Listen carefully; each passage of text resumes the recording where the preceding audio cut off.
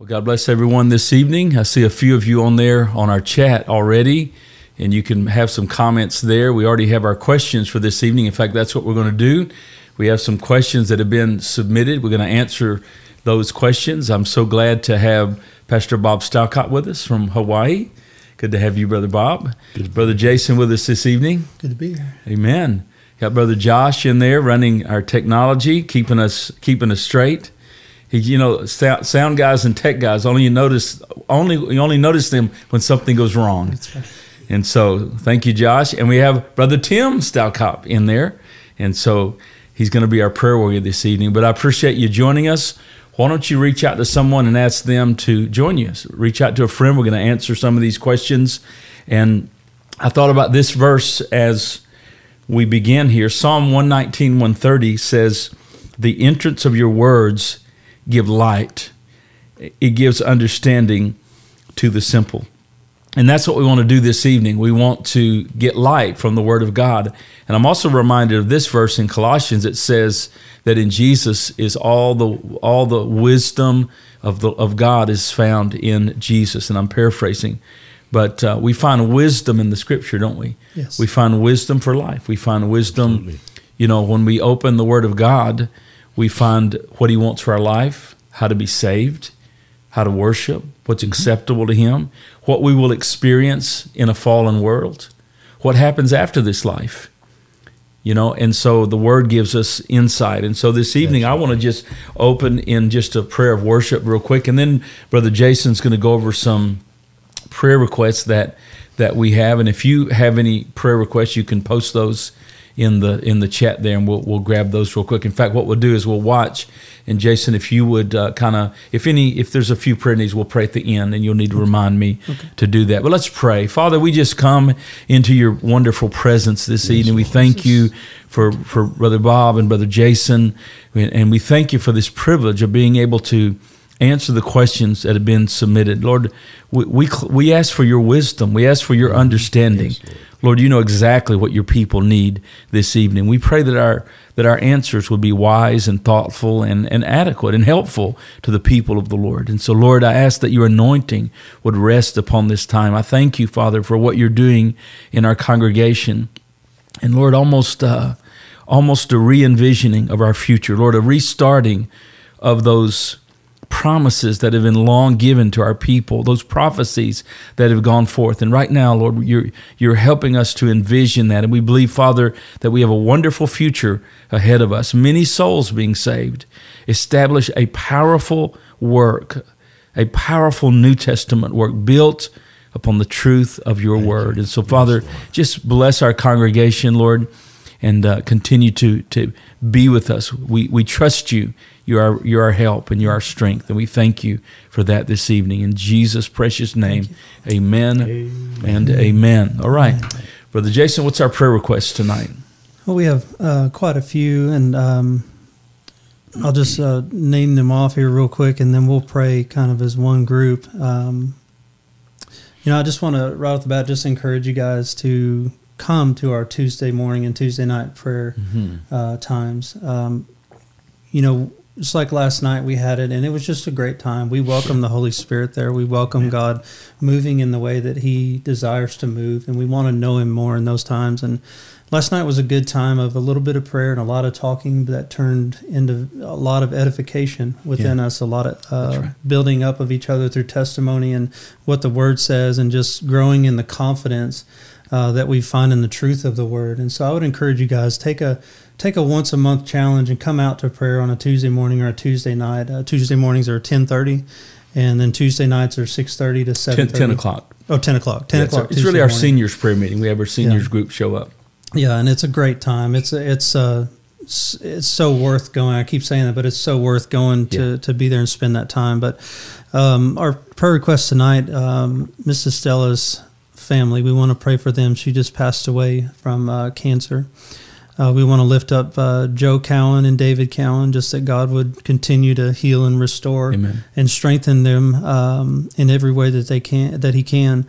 We're going to pray for Brother Harold Burrows. He currently has cancer. That's Patricia Anderson's brother. We're going to lift him up.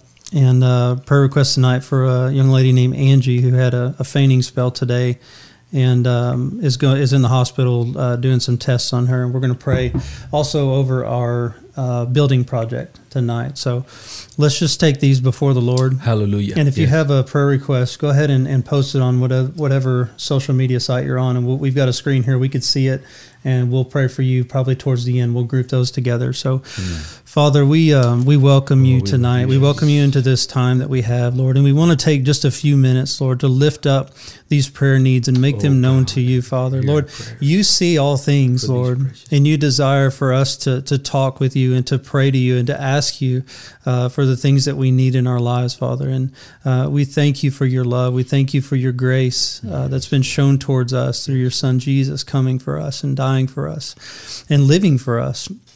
And Lord, so we lift up Sister Estella's family right now, Father, and I just pray that you would just give them peace during this time, Lord. Your word says, Father, to be absent from this body is to be present with the Lord.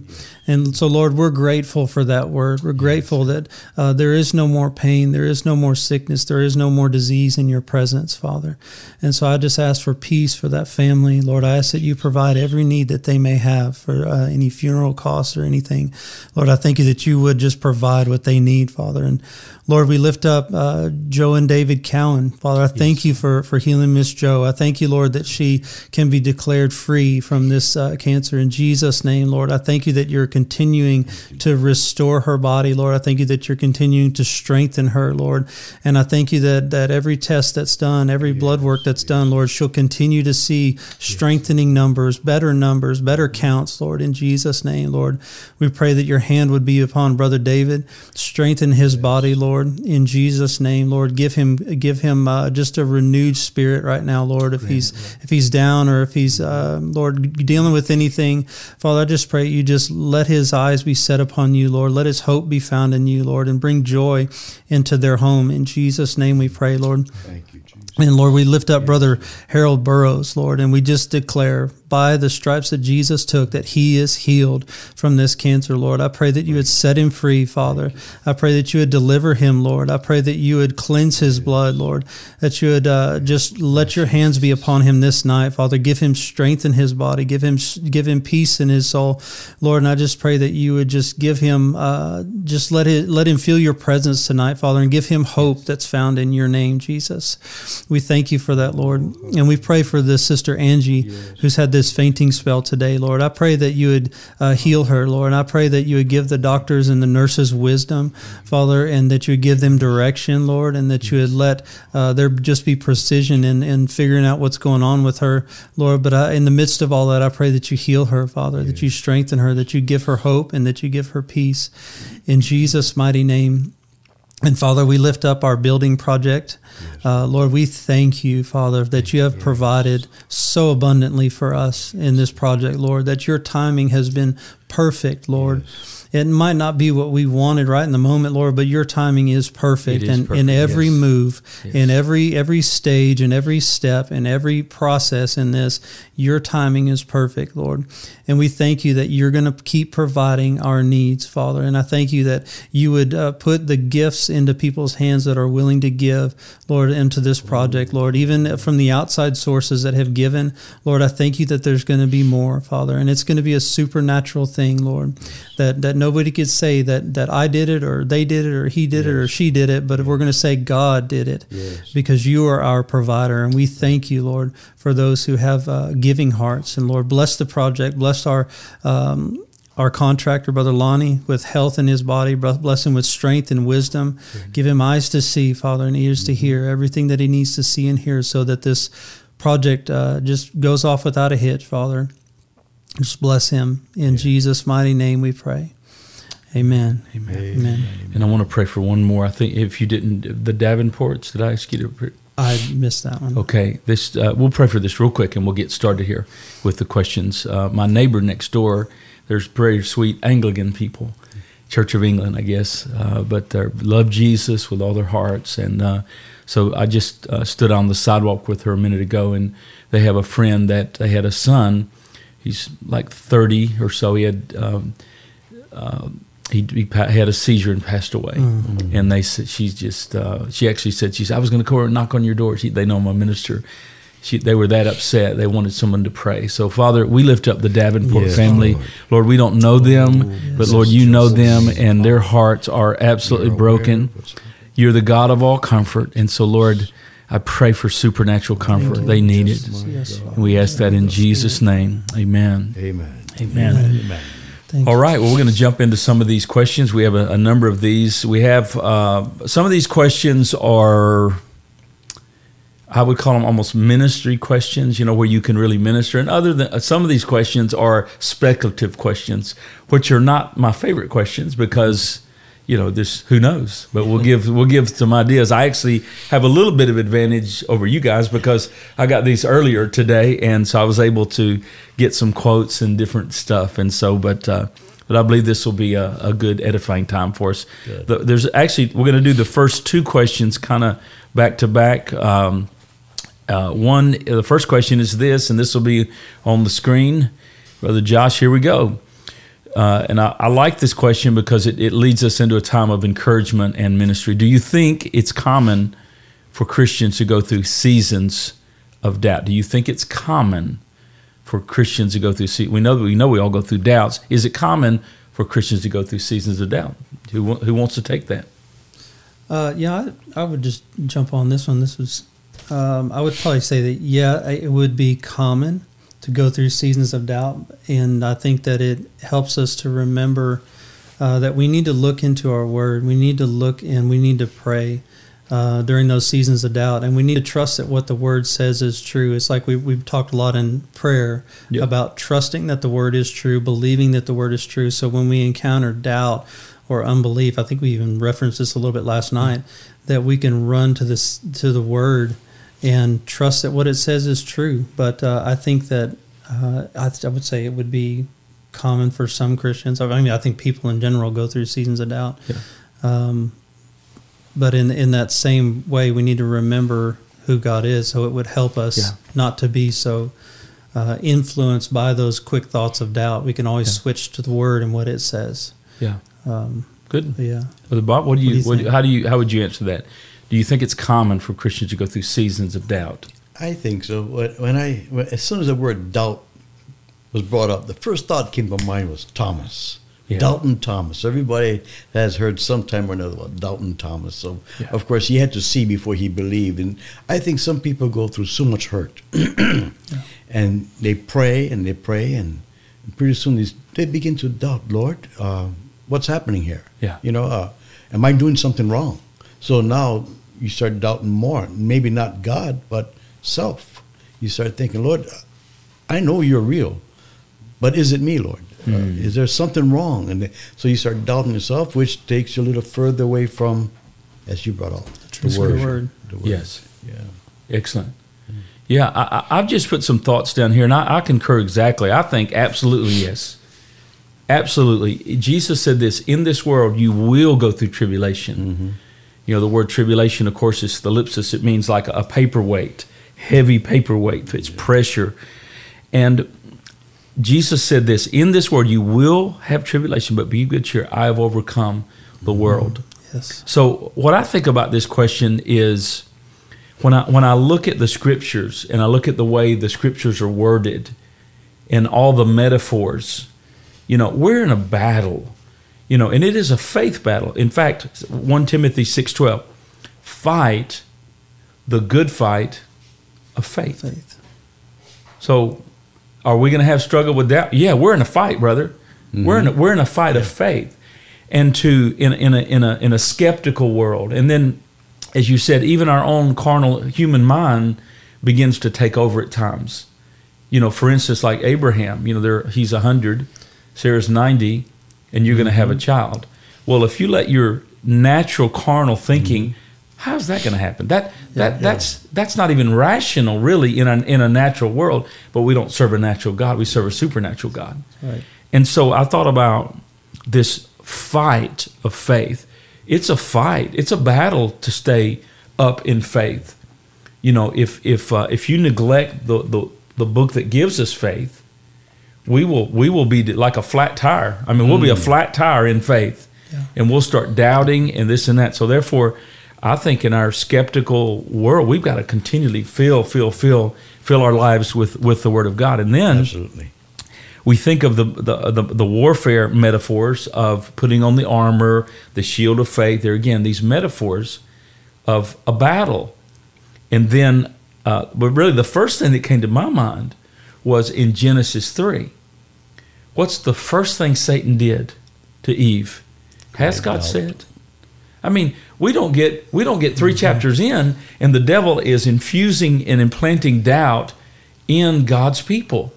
It's the same thing today. Now think about just in our whole building process. Here, it takes faith to do what we're doing. Yeah. We don't have all the money we need right now, but we're going to have it because the Lord's told us to do this. And we've already seen some miracles along the way.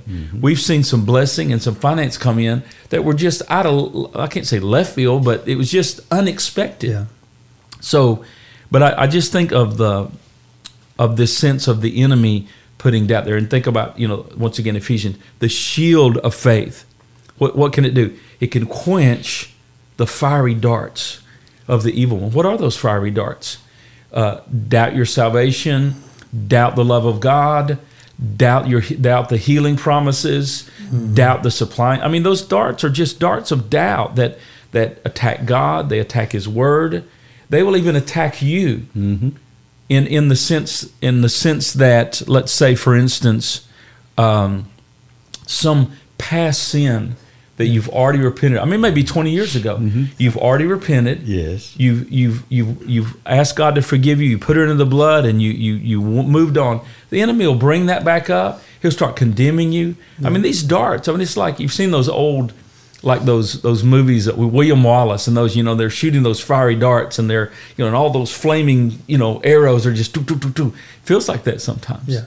Yeah. So you're gonna have to, you're gonna have to fight doubt. You're gonna have to like, the Hall of Faith. All those people had to fight doubt. We could go on and on and on with That's this. Right. I know this, that we are warned in Scripture over and over again about unbelief. Yeah. Unbelief is the Bible calls it in Hebrews 3:12. In fact, I'll just read that so I won't misquote it, but Hebrews chapter 3 and verse number 12, listen to how the writer of Hebrews, now what he's talking about here is the children of Israel coming into the promised land under Moses. And what happened? The 10 spies go in, they come back, the 10 spies bring up an evil report. It just literally spreads like wildfire. And then the people are in their tents crying, and they're saying, we can't do it, and God brought us out here to kill us. And what happened is it destroyed their future. Faith gives us a future. Yeah. Unbelief destroys our future. And here's what it says in Hebrews 3:12. He says, "Beware, brethren, lest there be in any of you an evil heart of unbelief, departing from the living God." So the inference is that unbelief leads to disobedience. Faith leads to obedience. There you go. And so I just see that, we're all going to face this. Yes. Yeah. I mean, Pastor Bob, through all the 40, 50 years of ministry, I mean, I'm sure that there's some battles that you've been through. Definitely. And I think we all go through battles. And the thing that's kept all of us going is we keep on looking up. We don't look down. Yes. That's right. And I think that there's your defeat when you start looking down and poor me or woe is me. And, and God wants us to always look up to Him, trust Him, lead, to guide and direct us. Yes. And He surrounds us as we get together this evening. The Bible says there's wisdom in a multitude of counselors. I think if we find ourselves fellowshipping with people that are in the Word, in the faith, and with God. Ooh, good word. Yes. And we find that we start getting, God uses them to strengthen us in times of weakness. And So I appreciate what God is doing every one of our lives. Yeah. They say that the iron sharpens iron. There you go. You know. Yeah. That's So good to the fellowship. family of God's necessary then. Yeah, absolutely. Yes. Yeah. Absolutely. And I So, tell so you, we don't need to stay on and watch YouTube on Sunday morning in our pajamas and bedhead. you know We got to what? get to the house of God, right? Hebrews 10:25 speaks well, I tell you. That's what I have open right here. All right, all right. And that's what I was going to read, because you made mention that one of the antidotes to doubt is when you get around faith people, Yes. it pulls you up. Yes. Yes. You know, I can't tell you the times that I have, even as a minister, you come in the house of God, you feel the weight of ministry, you feel the weight, you feel the heaviness, you're warfaring against Yes. the enemy. And all of a sudden, we gather with God's people, and you feel the tide of the Spirit just rise up, Yeah. and you rise with it. And I'm just telling you, in these days, we have to make a turn. I know we've been through COVID. We have to make that turn where everybody gets back. We had some folks that hadn't been there in a while this past Sunday. And man, I saw them. I was so happy. I hugged their neck. And the dear young lady said, "Hey, you're going to see us often now. We're back." Praise God. That's good. Praise God. But here it says, "Let us consider one another how to stir up one another to good works, Yes. not forsaking the assemblies of ourselves together as the man of some is." But notice this: but exhorting, encouraging one another. Yes. So much more as you see that day approaching. Yeah. So we need encourage. We need more encouragement than we do any kind of correction or criticism. We all need encouragement. Yeah. Yeah. You know, I definitely. can go a week or two on an encouraging word. Yeah. Yeah. I tell you, I think ministers, I shouldn't say this, but I think sometimes we have our game face on, you know, and yeah. you know, we smile pretty and look good, and our hair is parted just right, you know. But deep inside, many times we're hurting, Yeah. and it takes just somebody to come by and just say a kind word. Yeah. Pastor, I enjoyed that message. I mean, we know whether it's from here or it's from here when people give that compliment, and when we know it's coming from here, that is a word of it just builds us up, Yeah. and we feel so good, you know. And Yes. Lord, one more round, That's one more right. day, Yeah. one more day, you know. Yeah. That's right. And that's all it takes for somebody. It's almost like an Aaron and Hur holding Moses' hands Yeah. up. Yeah, I agree with that. So, yeah, I think that doubt is something we need to learn to deal with. We need to learn to overcome. We need to learn to when those doubts come, we need to learn to fight against them. Mm-hmm. Don't just because you have a doubt doesn't mean you need to accept it.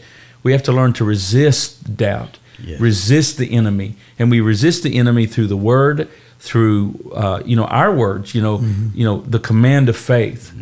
In quoting the promises. Jesus overcame Satan by quoting the word of God. Mm-hmm. Yeah. He quoted Deuteronomy, he quoted Psalms. And so, I think it's, doubt is something that we definitely need to approach. And Christians, I would say this, if you're going through a season of doubt, I would say it's not an abnormal thing. Don't think that you're alone, that, I'm the only one that has doubts. No, everyone has those doubts. And what did Satan say to Jesus? If you are the Son of God. See, he's there again. Doubt. Trying to create doubt, yes. I would say one more thing before we move to the second question, which is kind of a second part to this question. Kind of goes with this.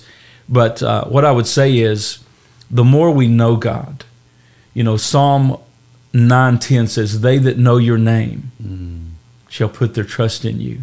Yeah. The more we know the character of God, the more we know his word, his nature. His nature never changes. In our world, it's constantly, it's like breakneck speed changing. You can buy a computer, and in 6 months, they've got 3 steps past it.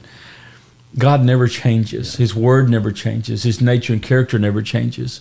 And so they that know your name, his name meaning the character of God, will put their trust in you.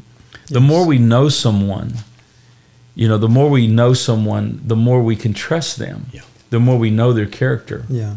And our God is a faithful God. He never changes. And so in seasons of doubt, run to him. Mm-hmm. Run to him. Yeah. So here's the second question, and it kind of goes with the first one. Why do you think so many Christians today do not live in victory? So this is kind of a second part, kind of an add-on to this one here. Why do you think many Christians don't live in victory? Anybody want to take a shot at that? I have a few thoughts here, but I would say that there's a couple things that kind of cross my heart. Why Christians don't live in victory.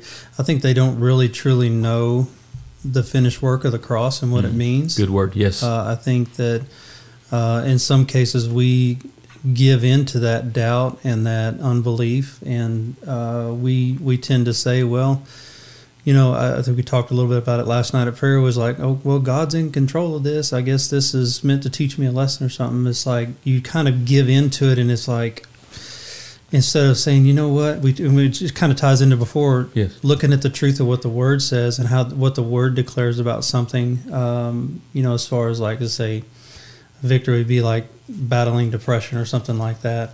Or anxiety or fear, my heart always goes back to what the Word says about being afraid of certain situations and certain things, that, you know, God has not given me a spirit of fear, but of power, love, and a sound mind. And not just remember that scripture, but declare that scripture over that situation. You know, if it's, Lord, I'm not going to make this car payment, but your Word says that you haven't given me a spirit of fear about this, but of power, love, and a sound mind. So I pray that you work in this situation, and I have faith that you're going to work this car payment out, or whatever the situation. But, you know, I think for me, declaring the truth of the Word was such a powerful thing in my life in a lot of areas. When it comes to, I guess you could tie that into living in victory over different circumstances, whether it's dealing with an addiction or dealing with anxiety and fear or whatever the case may be. I think it's really knowing, like you said, God's character, that He doesn't change, that He is a good God, that He loves us, and then knowing who we are because of what Jesus did. Yes. And it enables us to, when we really know that, to live in victory and live from a place of His victory that we partake in. What would you say? Several thoughts come to mind. First of all, we all know already, Satan hates us, well, hates God, but he can't fight with God. He's already beaten, so he picks on God's children. And so, as children of God, we find ourselves wanting victory in our lives because of whom we serve. Yeah. But I'm reminded of the children of Israel. They could have easily walked into Canaan land, and it would have been great for them, but they started belly aching and complaining, and they kept on looking back. And I think this is why many Christians begin to weaken up a little. There's not that victory they want, because sometimes Satan gets to them, starts creating doubt, and they started looking back like Lot's wife. I'm going to leave all that for this? You've just lost the victory. Yeah. See, God has more things planned for us, in store for us, rather than just the fancy steak dinners and lobster dinners and whatever, you know.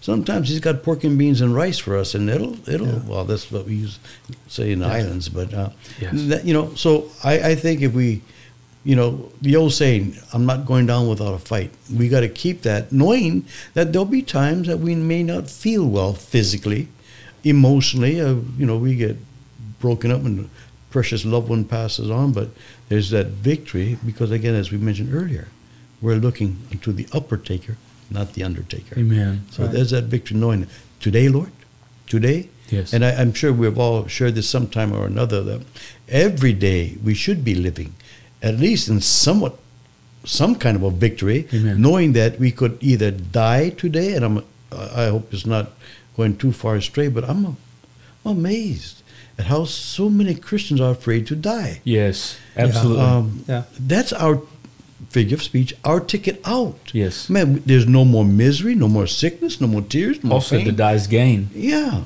And so... He had a different view of death, didn't he? Oh, yeah. Many modern Christians are terrified of death. Paul said, I'm looking forward to it. Oh, yeah. Yeah.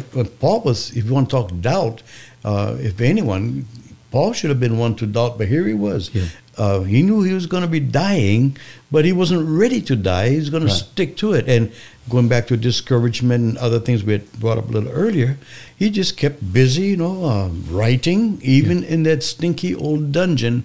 And God sent forth one who would, you know, encourage him, going back to the word encouragement, you know. Yeah.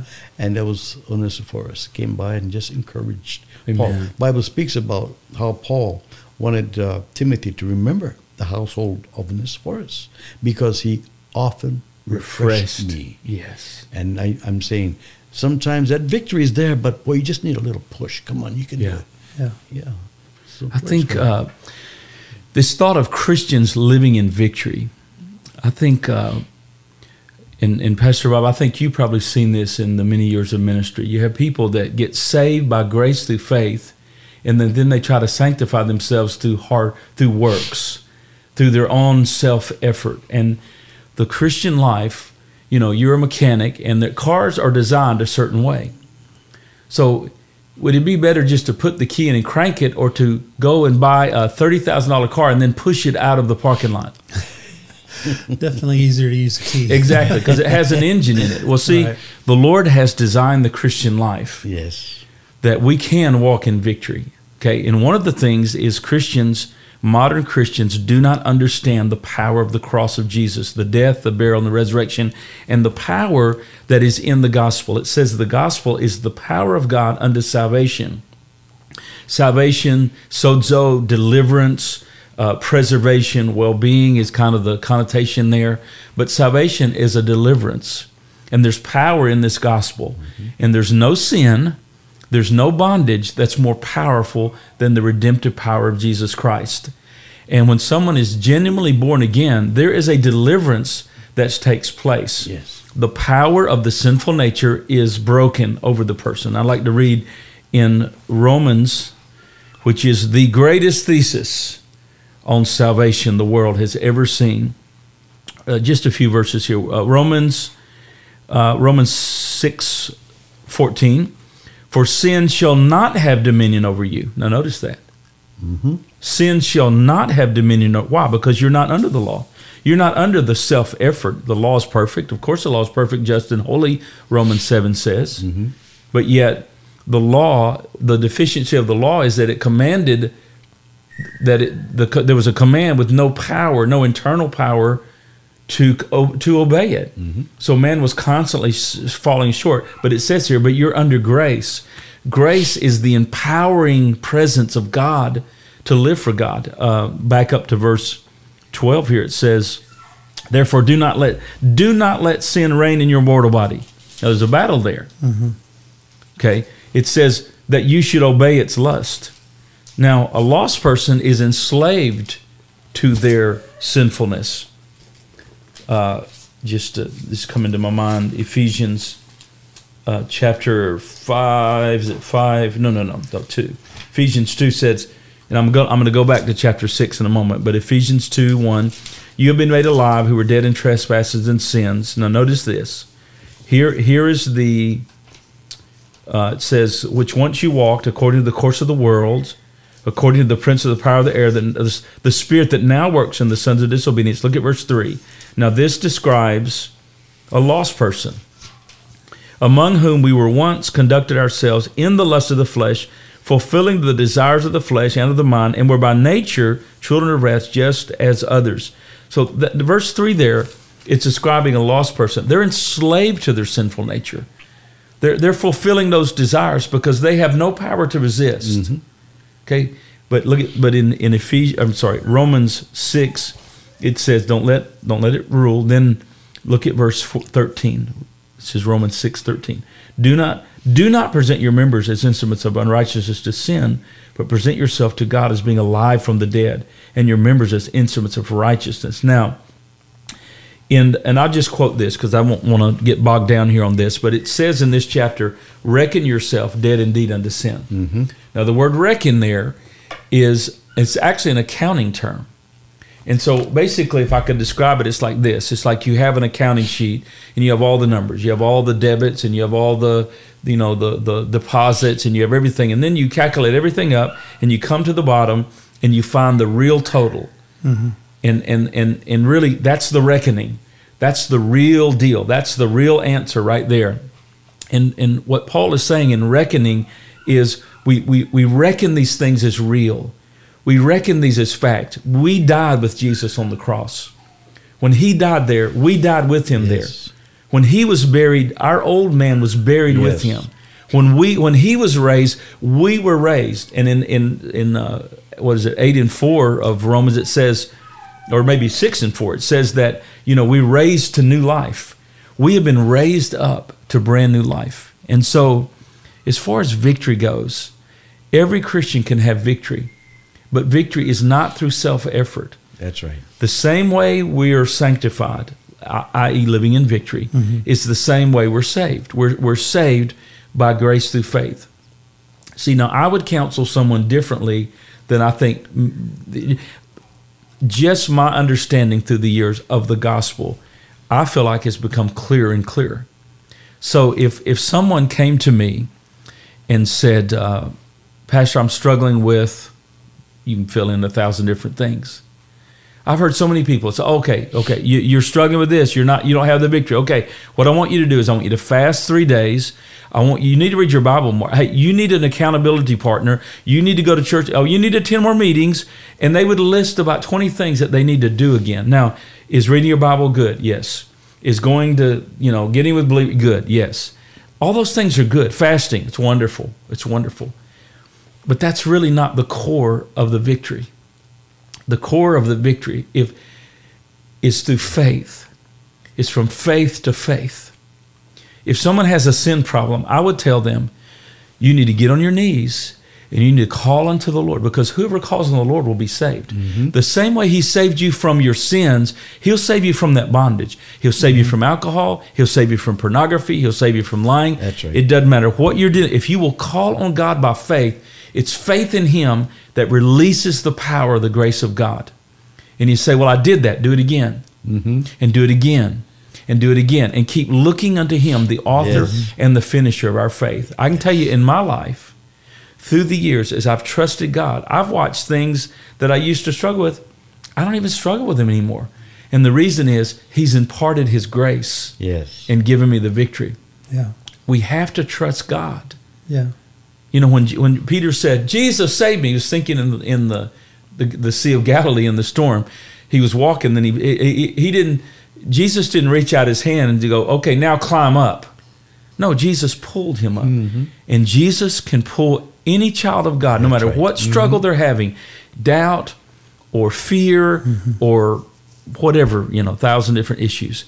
Trust in God, faith in God releases the miracle.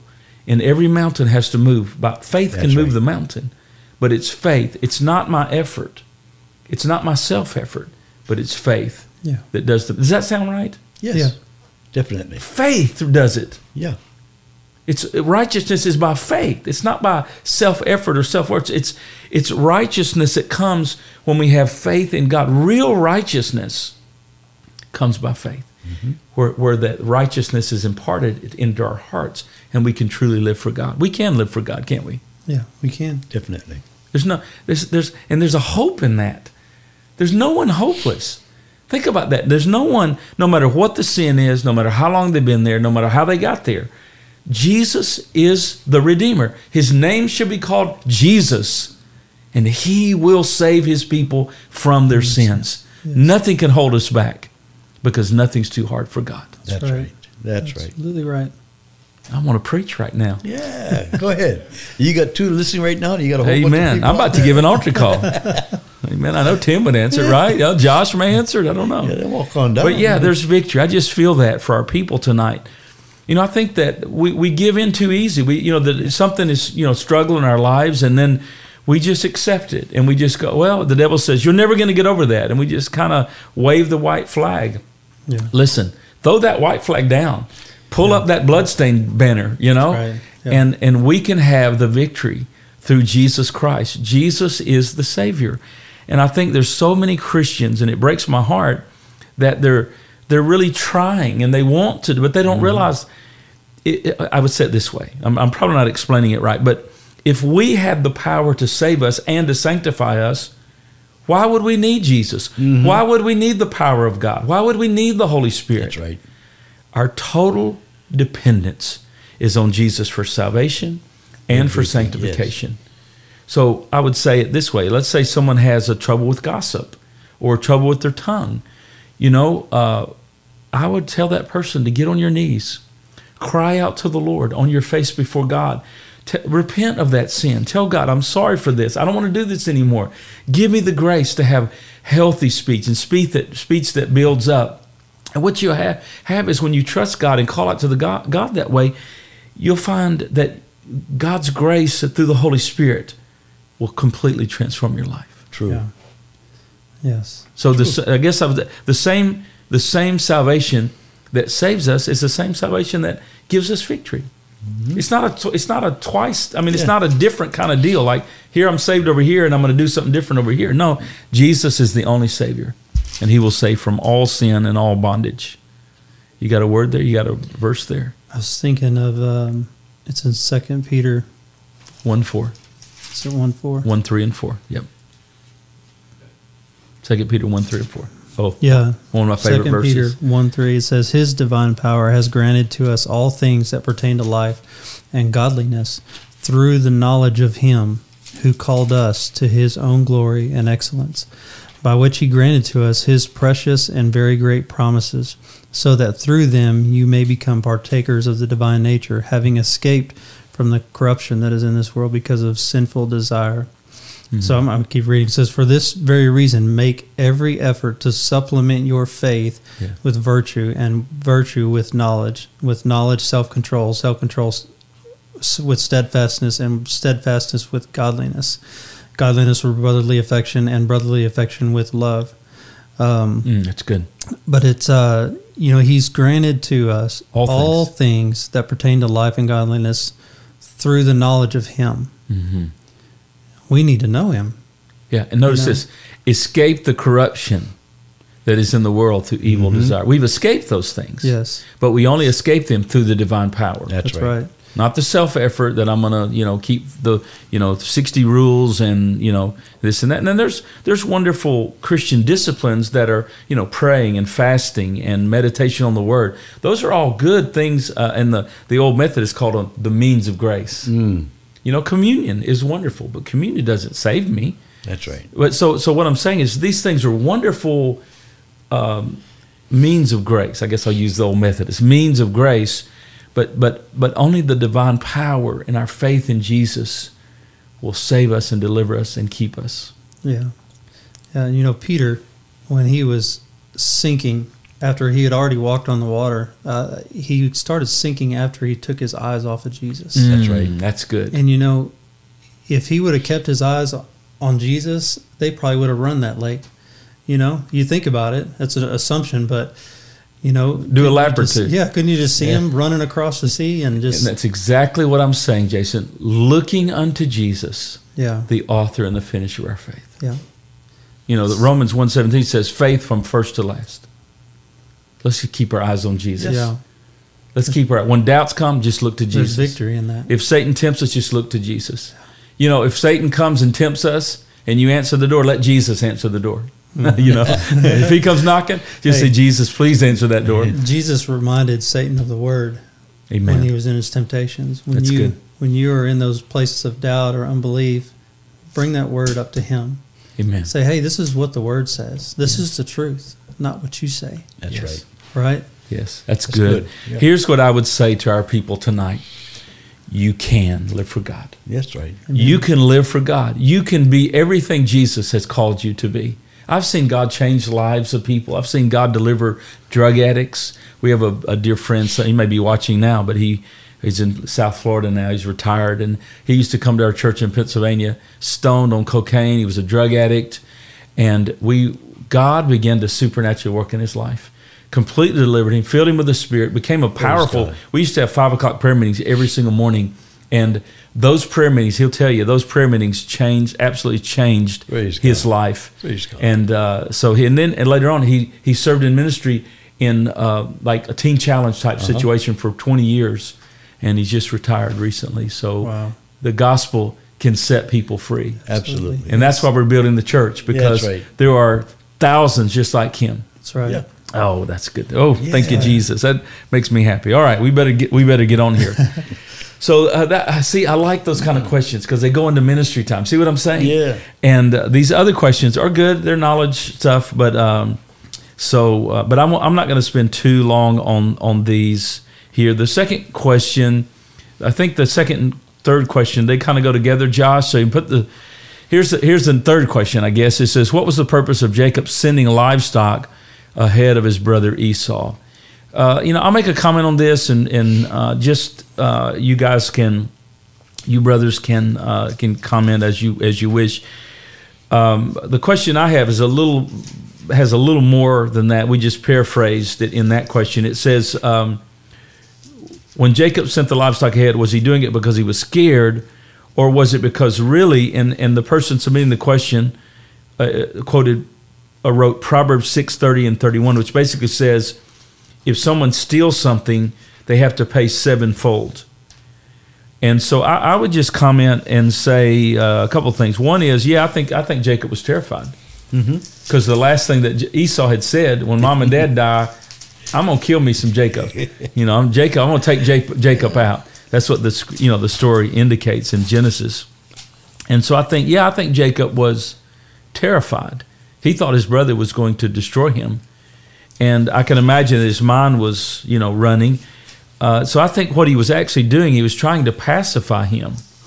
He was trying to soften the meeting in a sense. But I also wrote this down in my notes here. This may be a little bit of that scheming nature coming out again, trying to control the situation. That's it. And I guess the ministry point here is that old part of us dies very hard. I mean, we can be saved, and we can be saved in the ministry. We can be saved and be a preacher. We can be saved and be a deacon. And then all of a sudden, we're serving the Lord a while. And then all of a sudden, that old Joe comes out, or that old Jason comes out, or that old Bob comes out. And I think we see a little of that. And this is the Prince of God, or he's going to be. This is a man, Abraham, Isaac, and Jacob. He's mentioned among the greatest people in the world, the greatest men to ever live, the covenant men. And yet, here he is still trying to scheme, still trying to work the angles, in the flesh, in the natural. I think there's a little lesson here for that. What do you guys see here? What do you gentlemen see here? I think you hit the nail on the head. The old Jacob comes out. Yeah. And I think sometimes in our lives, we don't mean it to be, but the old self comes out. We know that, God, this is what your word says, but I'm going to help you. Just in case you have other thoughts. This is the way it should be done, so I'm going to help you. Yeah. And we take matters to our own hands. I kind of see God said, go ahead. When you get tired of running, playing around, come back and I'll help you. Mm-hmm. And so he allows us, That's good. I believe God allows us to do our own thing to see how stupid we are in the long run. Lord, I'm so sorry after we get beat up. Should have trusted you all the time. That's right. Yeah. And what I love about God is, I'm sure we've all experienced this. We've had that time in our life that we know who God is. Mm-hmm.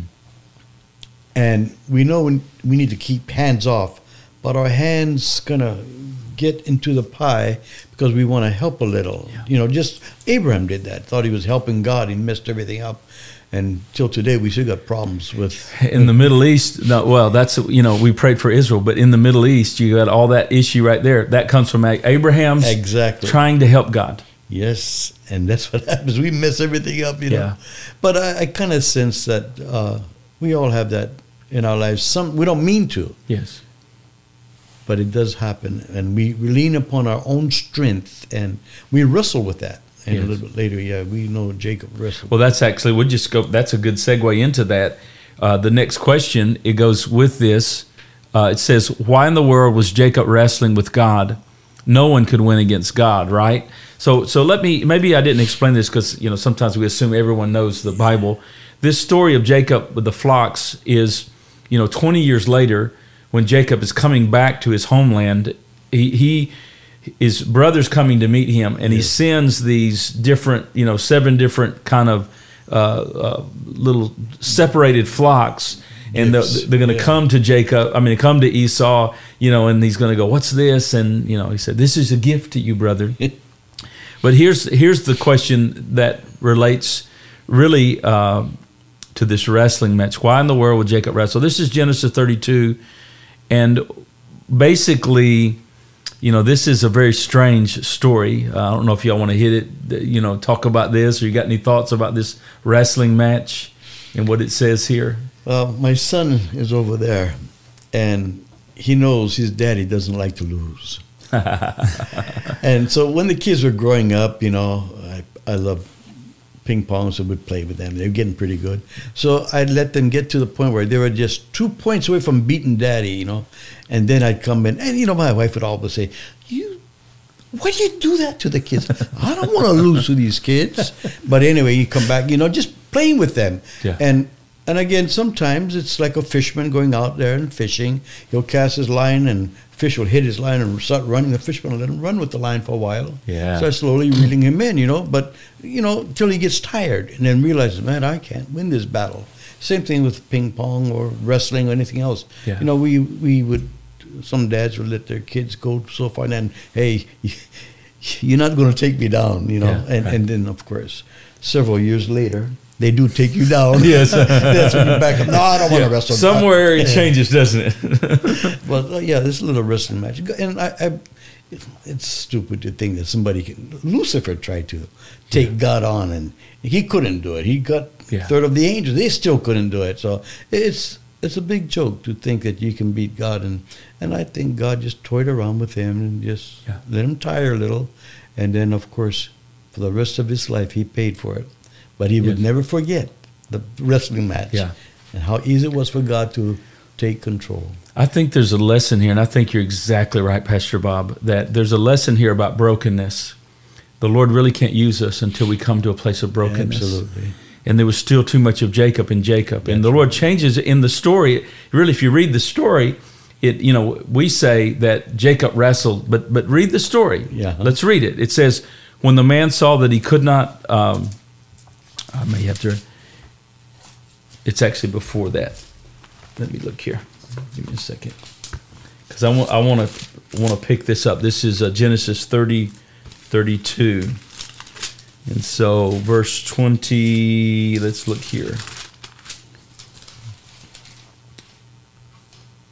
It says in verse 24, then Jacob was left alone. Notice it didn't say that Jacob wrestled with him. It said a man wrestled with him. Now notice that. Now everybody quotes it the opposite way, but notice it says a man wrestled with him until the breaking of the day. Now I believe this is probably what's called a theophany. This is probably the Lord Jesus. Yes. Maybe an angel, but we know there's something supernatural going on here. So what I think's happening here is the question is, how can anybody wrestle against God and win? Nobody. Well, the fact is, you could never. God's an almighty God. He's an almighty God. Yeah. But yet here, there is a wrestling match. Why is there a wrestling match? Maybe because we have free moral agency. God will wrestle with us. The Lord will wrestle with us. He will deal with us to yield our will to him. And sometimes he'll allow painful circumstance, like when he touched the socket of his, the hollow of his thigh, and that he brought Jacob to a place of brokenness, to where that this man was going to leave, the Lord was going to leave, and he was going to face Esau the next day. He was going to face Esau. And God brought Jacob to a place of desperation. And any time you see in Scripture where the Lord brings somebody to a place of desperation, a miracle's about to take place, a breakthrough's about to take place. And here, Jacob is brought to an end of himself, to where the man, the angel, the Lord says, let me go. And he says, I will not let you go until you bless me. This is where God wanted to bring Jacob, and this is where God wants to bring us. Yes. He wants to bring us to a place where we're clinging to him alone, saying, Lord, I will not let you go unless you bless me. I need you so much. And then the Bible says the angel of the Lord touched him, touched the hollow of his thigh. Yeah. There was a brokenness, and then there was a limp the rest of his life. And I always think about this. That limp was the evidence of an experience with God. When we meet with God, when there's a supernatural meeting with God, there should be something that characterizes our life for the rest of our lives. I mean, if we say we met God and there's no change in us, there's no evident supernatural change, have we really met the God of the universe? Have we ever experienced a saving work and a sanctifying work? I mean, when God comes into our lives, it's more than walking down an aisle and mumbling a few words, even if they're great words. If no life has been imparted, if no salvation has been imparted, all you did is walk down there and repeat what the preacher said, and you left as lost as you came. Yeah, that's right. But where there is true saving grace, there's going to be a limp. There's going to be an evident supernatural change in your life. Why? Because you've gone from darkness to light. Yeah. And Jacob was changed from Jacob, supplanter, deceiver, changed his name to Israel. A prince with God. And so that's what I see. I see that, of course, there's some typology of New Testament truth in this. And so does that sound right? Does that look right? Yeah. Let me just throw a left field thought out. Jacob, he could have walked away healthy. Yes. You know, he could have walked away from there and just say, hey, I'm not going to deal with this, you know. And he wouldn't have a limp for the rest of his life. I sense that limp reminded him of who God is and what God had in store and what God was doing for him. I'm just saying that to say that so many believers, when they come to the Lord, or prior to coming to the Lord, they have some problems. And when they start getting close to God, God touches and He heals. I have he's gone home to be with the Lord. There was a fellow in our church. He was a professional boxer sometime in his younger days. And he asked me a question one day. And he said, Pastor, before coming to the Lord, I was a drunk. I was a womanizer. Smoked a lot. I had a filthy mouth. You know what? Since I've come to the Lord, I don't drink anymore. I am no longer a womanizer. What was the other thing? Filthy mouth. Yeah, he said, I could put a sailor to shame. But, Pastor, I can't get rid of this pack of cigarettes. You know, what's happening? You know, and I tried to go all the way back from the very beginning. Yes. Doubt. Satan was trying to bring doubt to him, make him think, you're not really a Christian. Look at you. You're still smoking around. So he was trying to tell me that at work, he was testifying and witnessing to people, and many of them knew him because he was once a professional boxer. And so, and as he's witnessing, they say, yeah, come on, Abel, look at what's in your pocket. You can't tell me about God, you know. So he's feeling really down and bad about that. And so anyway, we prayed about that. And I'm just saying all that he carried that around with him for a while. And then God delivered him. Praise God. But the point being made is that he had a little crutch, you might say, a limp, you know, and it was hindering. But he could not forget what God had done for him. Praise so he kept on going and kept on going. God, you did this for me. God, you did that for me. You brought my wife and I back together again. Brought me and the kids back together again. God, you can do it. You can do it. Kept on going, even though he had that limp. But God delivered him. Praise God. Amen. That's beautiful. Well, I think in this story here, it's a very unique story. And I see the principle of life out of death. You know, there was life, there was victory for him over Esau and all those things out of a sense of death. And in the cross, in Jesus' death, there's life. That's right. Yeah. You know, lest a corn of wheat fall to the ground and and die, it abides alone, etc. So there's life out of death. You know, if we take up our cross, etc., we find life. If you embrace the world, you find death in a sense there. So, well, let's move on. Let's move on from here. We're certainly not going to get to all these questions. We used almost all of our time already. I may pick through these, and some of these are just speculative questions, which are wonderful Bible knowledge, but they don't minister quite as well as others. All right, which one shall I pick? All right, I want to go to this one in Galatians 3:14. Now there is one, and we can get to these at another time. There's one about what Jesus wrote in the sand, which is a great question. I think there can be a logical answer. We not exactly know, but we can kind of speculate.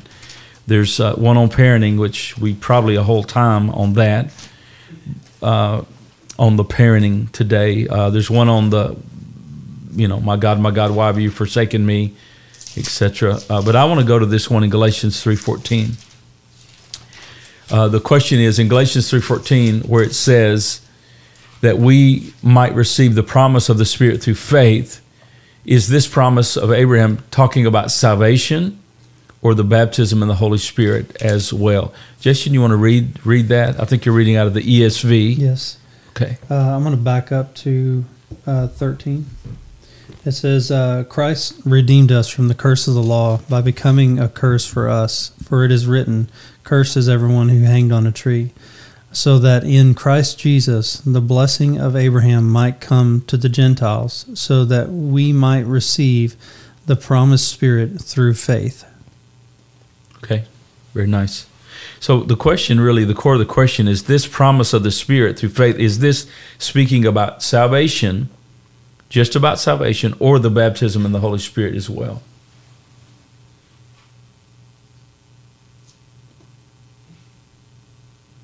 You want me to go for it? Go ahead. Okay, all right, I'm going to go for for it.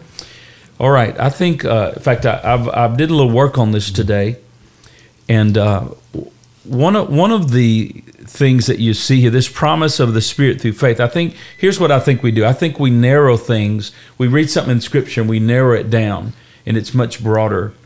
It's much broader than that.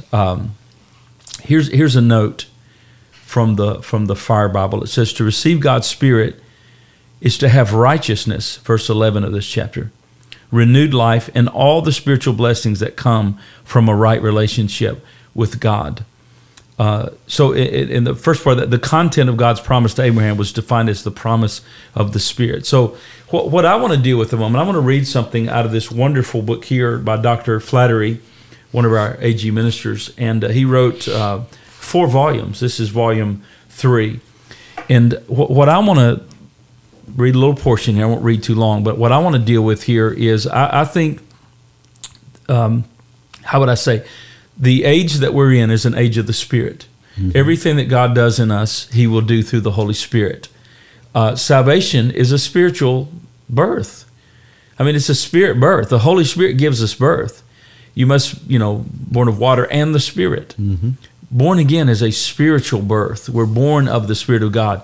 What does Romans say? If anyone does not have the Spirit of Christ, he does not belong to Him. But this also has to do with the sealing of the Holy Spirit.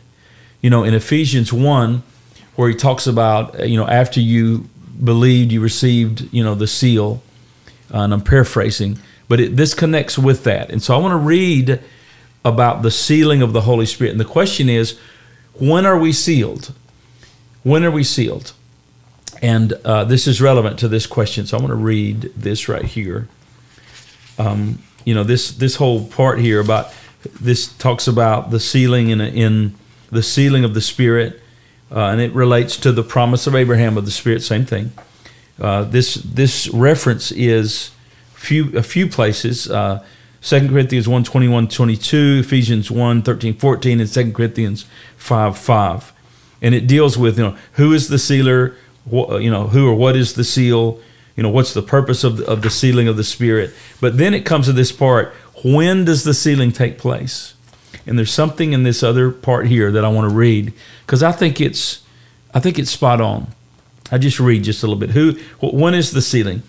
So it says, in the case of the anointing, I'm reading, as in the case of the anointing, opinion divides between sealing being coincidental with regeneration or at some subsequent moment. So basically the gentleman's saying that this sealing or the promise of the Spirit, does it happen at the moment of salvation or is it a subsequent work? Now, I believe that the Spirit of God comes to indwell us at salvation because we couldn't be saved without that. But I absolutely not only see it in the Scripture and believe it is clearly taught in the Scripture, I've experienced it in my life and known hundreds and hundreds of people that have also experienced the same thing. So I do think it's subsequent. But here it says, here Paul mentions 2 things that take place before the sealing. And he says, first, people listen to the gospel message. And he's referring to the Ephesians passage. Second, as they listen, the word begins to take root. Their listening culminates in faith in Christ. Then Paul says, having believed, you were sealed in Him. Now, he goes into some pretty deep subject. The verb tense in Ephesians 1:13 are very important. The verbal form of having believed is an aorist participle. I won't get into all that. Is a passive aorist verb. He says the usual force of the aorist participle places the action antecedent to the main verb. Robertson holds that the action of the aorist participle can be antecedent to the main verb or simultaneous with it. So he says, Robert said, which was a Baptist, by the way, Southern Baptist, I think, or some kind of Baptist. He says, and I guess he got that from Robertson's word studies, you've studied that. He is saying the construction of this Greek is that it could be both. This being sealed could happen at the moment of salvation, or it could be subsequent. So both. So read on. Thus, the basis of the grammar alone, having believed, can be either simultaneous or subsequent, basically. So he goes down here, and here's what I want you to see. I'll move on down. He said, we can say that we are sealed. We can say that we are sealed with the Spirit when we came to faith, and that in an ongoing way, the presence and works of the Spirit in our lives further demonstrate that we are sealed. Now, I think that's spot on. He's saying that, let's say it this way, the promise of the Spirit to Abraham, or the sealing of the Spirit of God, is something that he says here happens when we have faith, but the ongoing work demonstrates that we're sealed. So it's a work that happens at a moment, but it continues to happen. The term sealed is commonly used in either way. Even so, as far as the grammar is concerned, I love this right here. This is what I wanted to get to. We can say that we were sealed, we are repeatedly and continually sealed, and then we will be sealed. Mm-hmm. So I think that, and I'm kind of dealing more with Ephesians 1:13 than this, but it both goes together. So it really is talking about the ongoing relationship with the Holy Spirit. So this sealing is not a one-time thing. We are sealed, but we're being sealed, and we will be sealed. Mm-hmm. It's this, the moment we're saved, I guess we'd say it this way. This promise of the Spirit, to answer your question, to whoever wrote this, it was anonymous. Yes, this promise of the Spirit through faith is both salvation and the baptism in the Holy Spirit, mm-hmm. and every other ministry of the Holy Spirit. It's the work of the Holy Spirit. So the first work of the Holy Spirit in our lives is when we were lost, and He began to convict us of sin, righteousness, and judgment to come. He began to show us our need of Christ. He began to show us that Christ was the answer, because the Holy Spirit always exalts Christ and His work. And so when we yielded and we believed, the Holy Spirit saved us and came to live in us in His saving work. And then, like me, a few months later, I was baptized with the Holy Spirit. So I was sealed, but I was being sealed, mm-hmm. and I will be sealed. I think that's the construction of that verse. And I think to see that verse as a one and done is to miss it. Because let me show you this here. This is Luke chapter 11, I think it is. In Luke chapter 11, I was reading after a Greek scholar and I can't even think who it was, but I remember what he said, and I'll quote what he said. But here in Luke chapter 11, he's talking here about asking, seeking, knocking, and all this. And then he says, basically he's bringing some logical thoughts out. If a son asks for bread, he's not going to give him a stone, or etc. Mm-hmm, mm-hmm. If he asks a fish, he's not going to give him a serpent. So, but then he comes down here, verse 13. If you then, being evil, know how to give good gifts to your children, how much more will your heavenly Father give the Holy Spirit to those who ask? I was reading after a Greek scholar, and the Greek scholar, I don't think was Pentecostal at all, and didn't believe near like we believe. But he was honest, and he was true to the Greek text. And he said there in that's probably not referring to the Acts 2, where they were initially baptized in the Holy Spirit. But what that is referring to, as we ask the Father, He gives us further manifestations of the power and the presence of God. I think here in Galatians 6:14, what we're dealing with is the promise of the Spirit through faith is about salvation, and it's about all the works of the Spirit of God. It's about, we're in the age of the Spirit. And so I think it's both. I think it's salvation and the baptism and the gifts and the ministries and everything that we have in the promise of Abraham, which is the Spirit by faith. Salvation. An ongoing work of the Holy Spirit. An ongoing work. You know, one of the tenets of faith that we have speaks of sanctification. And some people simply believe once you're saved, you're sanctified, that's it, you can't get any better. But we know that there's a progression here. Mm-hmm. Yes, you are saved, you are sanctified, you are set apart. But now there's a progression as you continue your growth. Going right back to, you touched on several things. John 16, referring to the conviction of the Holy Spirit, how he convinces us. So that's not, you shouldn't be doing it. Remember what the word, so there's that progression as you get not more sanctified, but you are already sanctified, but it's a growth. Yes. We mature. We mature in the Lord through the ongoing work of the Holy Spirit. Well, even in it says you're sealed with the Holy Spirit unto the day of redemption. This is where the Spirit of God is taking us to eternity. Right. He's taking us to the throne of God. He's taking us to we're sealed unto the day of redemption. This is the purpose of God. Yes. Seek those things which are above. Yes. When He will appear. Yeah. This is what the Spirit of God is doing. So to me, the sealing is not just a one and done. No. It's you're sealed, yes, but you're being sealed, and you will be sealed. Mm-hmm. There's the verse that probably a couple months ago now, we brought up in prayer. We were talking about this. It says, He has forever made perfect those who are being made holy. Mm-hmm. In that verse, so it implies the progression. We've been made perfect through Jesus, yes, in the Father's eyes, but we are in a process of being made holy along the way. So to me, that gives me a grace that I don't have to be so critical of myself if I make a mistake, because I'm in a process of being made holy. If Amen. I understand and I'm pushing towards getting things right in my life and pushing towards just a holiness before God, I can understand that I'm in a process of being made holy along the way. You are holy, but you are being made holy. Yeah. I'm sure people have asked you the same question. Pastor, can I get more saved 10 years from now? I mean, we know that's a ridiculous question, but you cannot get more saved than you are the day that you receive the Lord. You're saved, you know. You can't be more justified than justified. When you're declared righteous, you are a child of God. Yes. But there's this ongoing sanctifying work, which is a wonderful work. Yeah. Yes, walking with the Father. Well, what I would say about this, and we're about done here. I mean, we dealt with the more practical question, which I like better. I mean, I'm sorry that we didn't get to what did Jesus write in the sand? And I'm sorry we didn't get to why did people live so long in the Old Testament? I know you had that one down, didn't you? I know the answer to what he wrote in the sand. It was a picture of Satan falling from heaven. Yeah. That's what he was doing. Hey, you remember that? Yeah. And why did they live so long? And so there's some great questions here, and we'll answer what I'd like to do. I think the one about parenting and discipline in a biblical way, I think that's a whole program.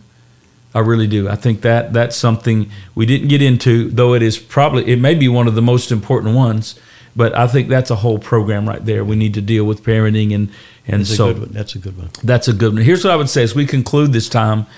We're talking about this sealing and about, is this promise of Abraham, the Spirit, is it salvation or sanctification? As a personal testimony, if I had just believed that the work of the Spirit was just salvation, and I had never gone on, to the fullness of the Holy Spirit and the baptism with the gift of tongues that the Lord has given me, that I've used for 35 years or more, every day just about, I guess, that has been a wonderful blessing to me. And I'm so grateful that I was raised in the Catholic Church, and I was never taught, this. I would never even heard of this, actually. But I was taught later as I came into the church I was born again in, and I'm so grateful that I didn't believe that the sealing was just one time, one and done, but there was ongoing work. There was more the Holy Spirit wants to do. And here we are all these years later, and I'm saying the Holy Spirit wants to do more in me and more in you and more in us as a congregation. Let's let the Holy Spirit have our congregation. Amen. Let's let Him have this building project. Let's let Him have it. Let's let the Spirit of God have His way, because it's not by might or power, but it's by my Spirit, says the Lord. Right. I don't have the smarts or the power or anything else to be able to do it, but God has given us His power and supplied us with the Spirit. Yes, He has. And so I think that would be a great way to conclude. And Brother Bob, I would ask you, would you pray for the supply of the Spirit for us? All right. And ask God to just conclude us tonight with His blessing. Heavenly Father, as always, it has been a joy just sitting and sharing and talking. And Lord, our talk has not been on worldly things, but on you. Yes. And Lord, we love you so much. We're so very thankful, can never stop thanking you for your mercy, your grace, and your loving kindness. Lord, even sometimes when we get out of step, you're still there, Lord, leading and guiding, directing us. Lord, we're thankful for the wonderful questions which have been brought forth this evening. And Lord, we're thankful for the time to just sit and share and express, Lord, through the witnessing of your Holy Spirit. And so, Father, we pray as we prepare to return to our dwelling places, may the Spirit of the living God continue to speak to us, Lord. Yes. Even though we may not be at this round table, but Lord, we'll be at table with you, Lord, in our cars, in our rooms, wherever we might be. Yes. May the blessings of God rest upon your people. May you guard, guide, and keep us until the coming of the Lord Jesus Christ, we pray. Amen. Amen and amen. Thank you, Pastor Bob. Thank you. Thank you, Jason. Appreciate you joining us tonight. And maybe we'll have another night where we'll get to some other questions. Yep. Thank you, Trinity Life family. See you first thing Sunday morning at 10:30. Look forward to a great time of worship there. I love you. God bless you this evening as you go.